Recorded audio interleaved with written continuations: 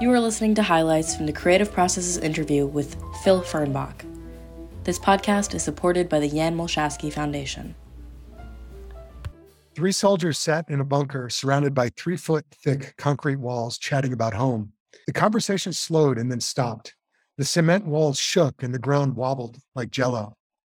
30,000 feet above them, in a B-36, crew members coughed and sputtered as heat and smoke filled their cabin, and dozens of lights and alarms blared. Meanwhile, 80 miles due east, the crew of a Japanese fishing trawler, the not-so-lucky Dragon No. 5, stood on deck, staring with terror and wonder at the horizon. The date was March 1st, 1954, and they were all in a remote part of the Pacific Ocean witnessing the largest explosion in the history of humankind, the detonation of a thermonuclear fusion bomb nicknamed Shrimp, codenamed Castle Bravo. But something was terribly wrong. Each of us is error-prone, sometimes irrational, and often ignorant. It is incredible that humans are capable of building thermonuclear bombs. It is equally incredible that humans do in fact build thermonuclear bombs and blow them up even when they don't fully understand how they work. It is incredible that we have developed governance systems and economies that provide the comforts of modern life.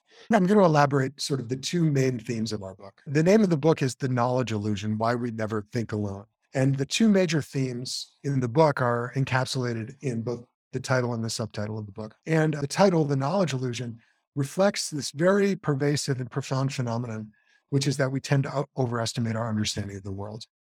And the second part of it has to do with the communal nature of knowledge, why we never think alone. And we believe that those 2 ideas are closely interrelated. Human beings are not built for individual cognition. We're not built to master every detail about the world. Our minds are not made for storing a lot of details about the way that the world works, because the world is just too complex for any one individual to master too much about it.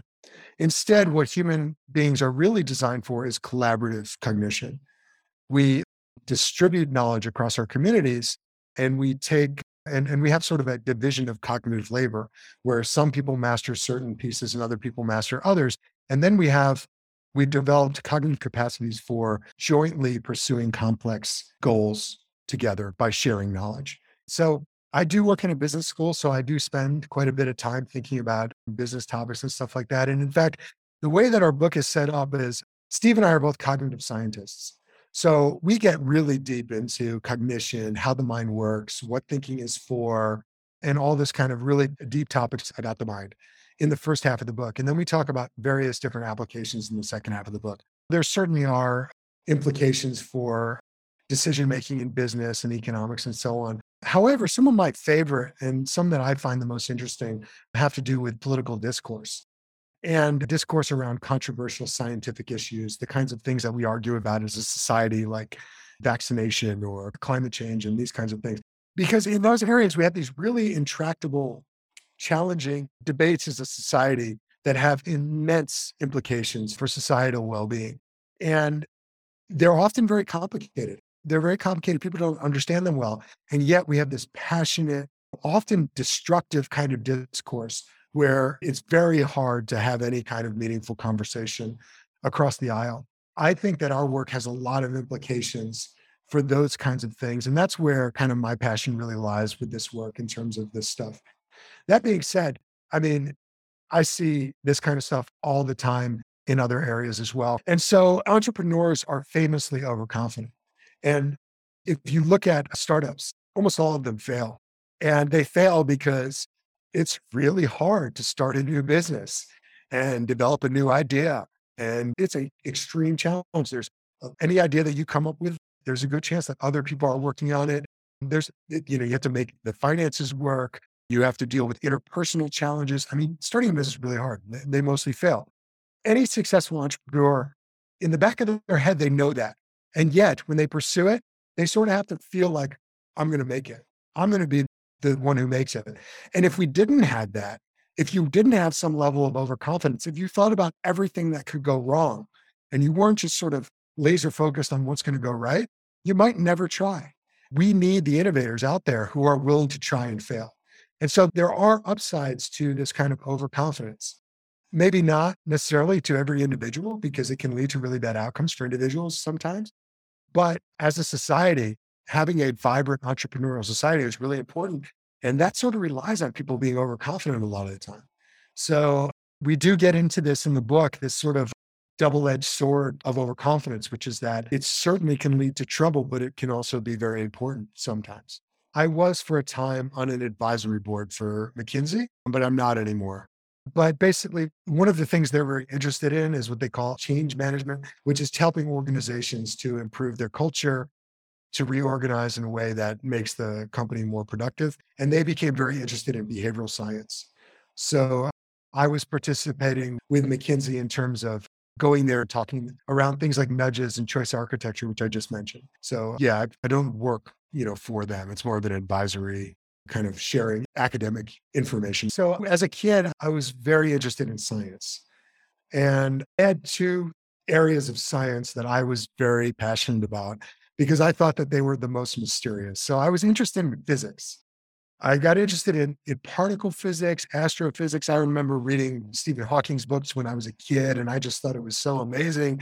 I just had this deep kind of abiding curiosity about what the universe is all about and so on.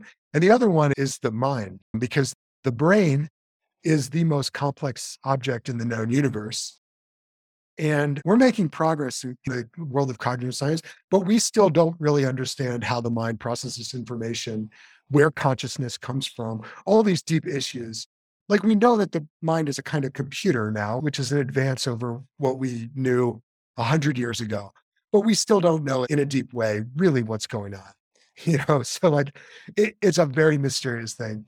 And when I was in college, I actually studied philosophy and I actually thought about being a doctor for a little while. I went pre-med and so on. I studied a lot of science and I was always good at math, but I felt like I was kind of better at conceptual thinking than I was in math. And I felt like to do physics at the highest of high levels, I always thought like your math has to be off the charts. And I was good at, but I wasn't off the charts at math like some of my friends. So I ended up deciding well, I left and did business for a while, but I wanted to come back and go to graduate school to study cognitive science because that connected with my interest in science, but also philosophy and so on. So that's what drew me to it. Okay. So so like I'm a bluegrass musician, so I'm constantly learning tunes. And someone will mention a tune that I learned 10 years ago. And I'll say, oh my God, I don't remember that tune at all. However, if we start playing within a few minutes, I'll sort of find it again. I'm not relearning it completely. So there's some kind of structure deep somewhere that's allowed me to recreate that. So I don't retain all the details. And that's the nature also of like your students who are listening.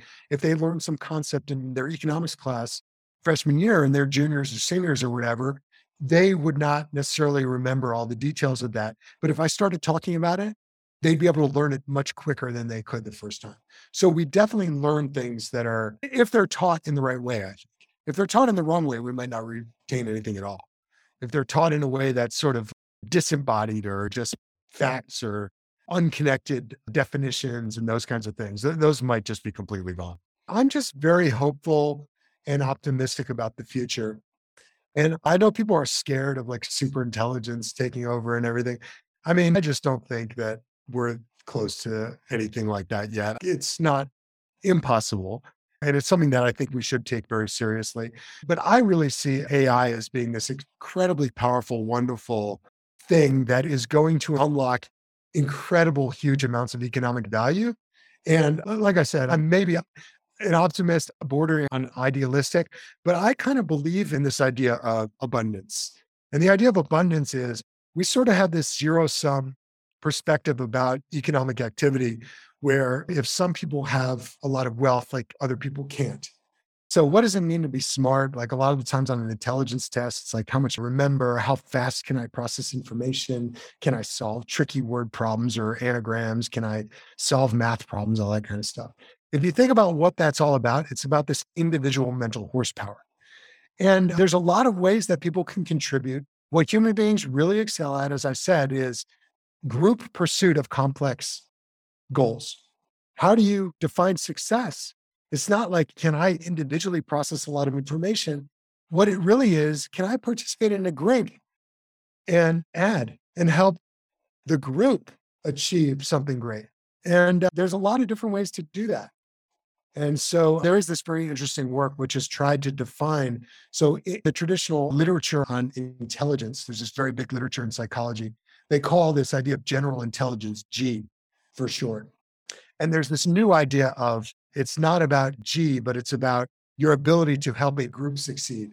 So if you take people and you put them on different teams, to what extent does their contribution help the team actually achieve an objective?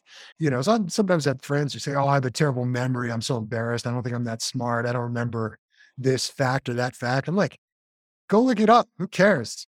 Your mind's not really built for storing all that kind of stuff. Try to figure out what it is that you really excel at and what you're good at, and use that to your advantage to try to really help whatever group or organization you're involved with do better. It's okay that you're not a master of everything. In fact, that's what teams are supposed to be. Teams are supposed to be groups of individuals that have complementary skills, not groups where everybody does everything. Now, what I will tell your students who are maybe younger is, okay, don't take it too far, because I want you to try new things and I want you to be fearless and I want you to fail, So I want you to try to be calibrated sometimes, and don't be a jerk. Be nice and be open-minded and listen to other people, but go after what you want to go after and don't let people tell you that you can't do it. Be overconfident in those cases, because by trying and failing and learning from that, you're going to end up stronger than you were before. So take these lessons to heart, but don't take it too far. We hope you've enjoyed listening to these highlights. To listen to the latest episodes or learn more about participating in exhibitions or interviews, click on subscribe. Thank you for listening.